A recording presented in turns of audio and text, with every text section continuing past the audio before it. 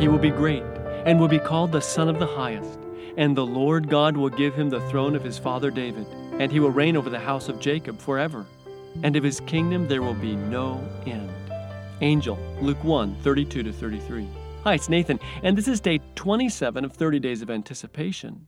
One of my favorite Christian artists, Christy Nockels, sings a simple tune. The King is coming. Open up your eyes to see it. Open up your ears to hear it.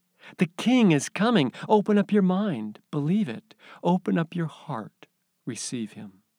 The King has come and is coming. Coming to restore the kingdom of peace here in our troubled world. Now in our troubled hearts. A kingdom that will never come to an end. A kingdom that will overthrow the cruel, senseless struggle for the top spot. A struggle that drives our world mad on every corner. We have a king. A good king now. Open up your heart.